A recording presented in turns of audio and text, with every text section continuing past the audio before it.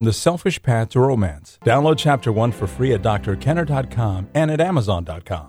Of course I love her, but it's a different kind of love. I mean, it doesn't burn with the passion and intensity of a Tristan and Isolde. It's more comfortable, more familiar.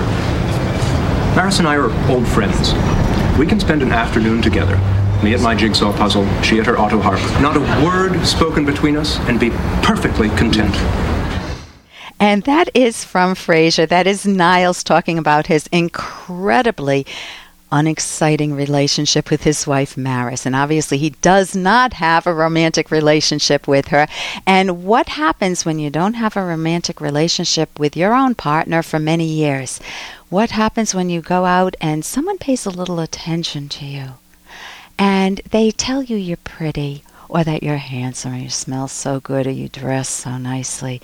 And they maybe just touch your shoulder in a way that you haven't felt in a long time. It goes through your body like electricity. And you start to feel emotionally involved with someone outside your marriage. What happens when you have an affair? And I am going to be talking today with Dr. Tiffany Kistler. She's an assistant professor of couple and family therapy at the University of Rhode Island, and she teaches courses in couple and family relationships and in sexuality and sex therapy. Dr. Kistler has published and presented at national and international conferences on her clinical research, which includes sexual functioning, relational and sexual satisfaction, something we all want, and sex therapy techniques. Dr. Kistler is the co-founder of the Psychological Center for Sexual Health in Providence, Rhode Island.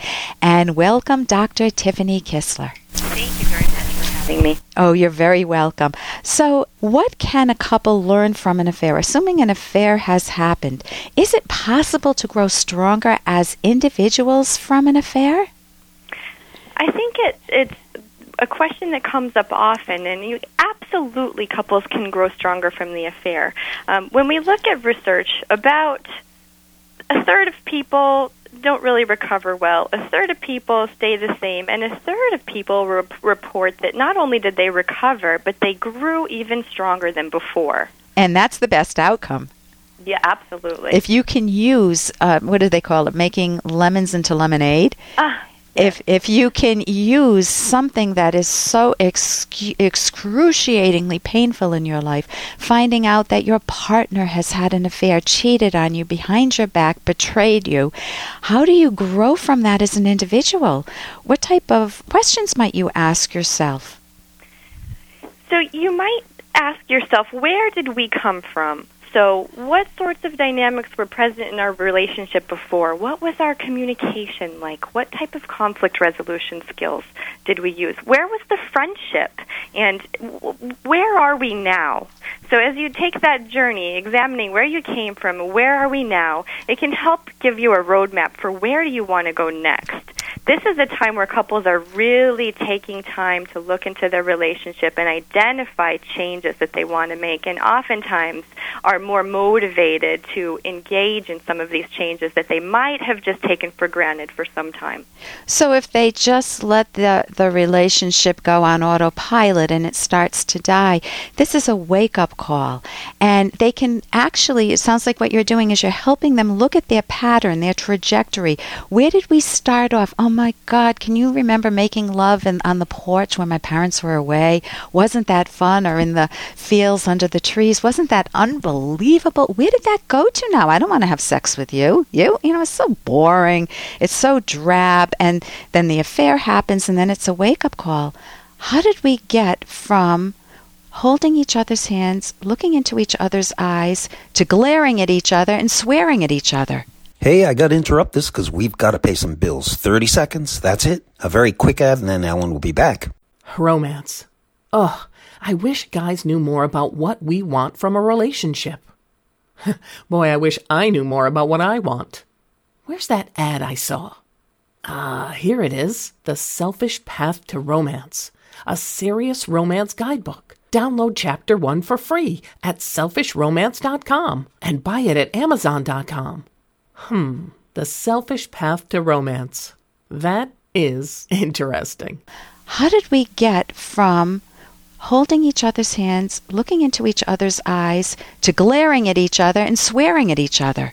Absolutely. I think couples lose track of a lot of the strengths and the resources and those positive moments and memories that they once shared, and rediscovering them again and reinstilling hope for the future can be very exciting. So you use it as a learning opportunity. And how do they recover trust, though? I mean, trust is, many people say, oh, just trust me. Believe me, I'll never do it again. I promise you. I promise. You have my word. You know, I heard Douglas Schneider, who is big in the field and studying affairs, once say that he uses a bank investment metaphor, or maybe like a stock metaphor. So if you invest in a stock and you lose a lot of money, you're going to be hesitant to reinvest in that again.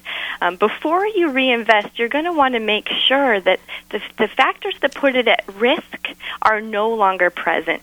So here we're going to apply this to the relationship. To reinstill trust and security, we want to examine, again, where we came from. What were the factors that put our relationship at risk?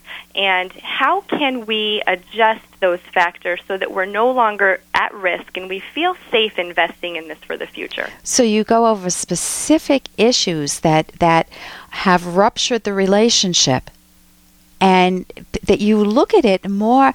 What I'm hearing is you're not getting into, you did this, no, you did this, and why the heck did you do this, and you're at fault, no, you're at fault. It's not the blame game. It's definitely taking a learning stance and looking at what are the factors that separated us, and what strategies can we use to rebuild, recover trust, and to recover the intimacy. And that requires time also, in order to restore that sense of predictability.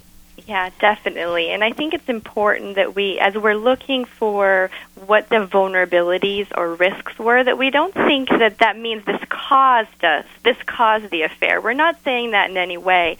But both partners contribute to the overall state of the relationship, whether it's low intimacy, high conflict, just too busy with life. So how do we take a look at that and adjust it for the future? So in terms of moving forward, I know when I've worked with so many couples who have gone through affairs, and I know you have, one of the worst pain is that you're living in that affair every single day. I mean, you take your kids to school, or you talk with the in-laws, but the background screaming noise is, I'm in pain, I'm in pain.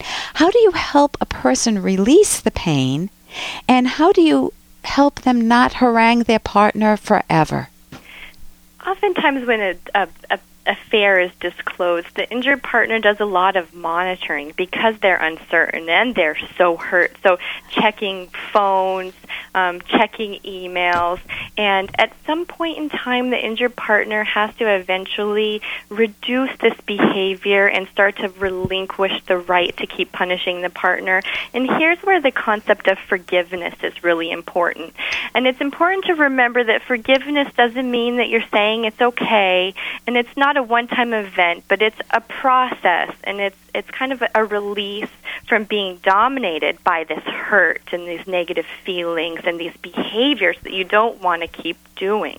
So a rational view of forgiveness is that it's a way for me to recognize everything that happened without whitewashing it, and to move on, to not feel dominated by these horrible feelings, and to learn more about myself and the relationship, and to move on and maybe reconnect, or maybe decide to split up and move our separate ways, but at least it will be much more knowledgeable at that point. And I don't have the right to forever continue punishing my partner. That's not a weapon that I should always hold. I need to come to some terms with it if I'm the hurt partner, the injured partner in the case of an affair.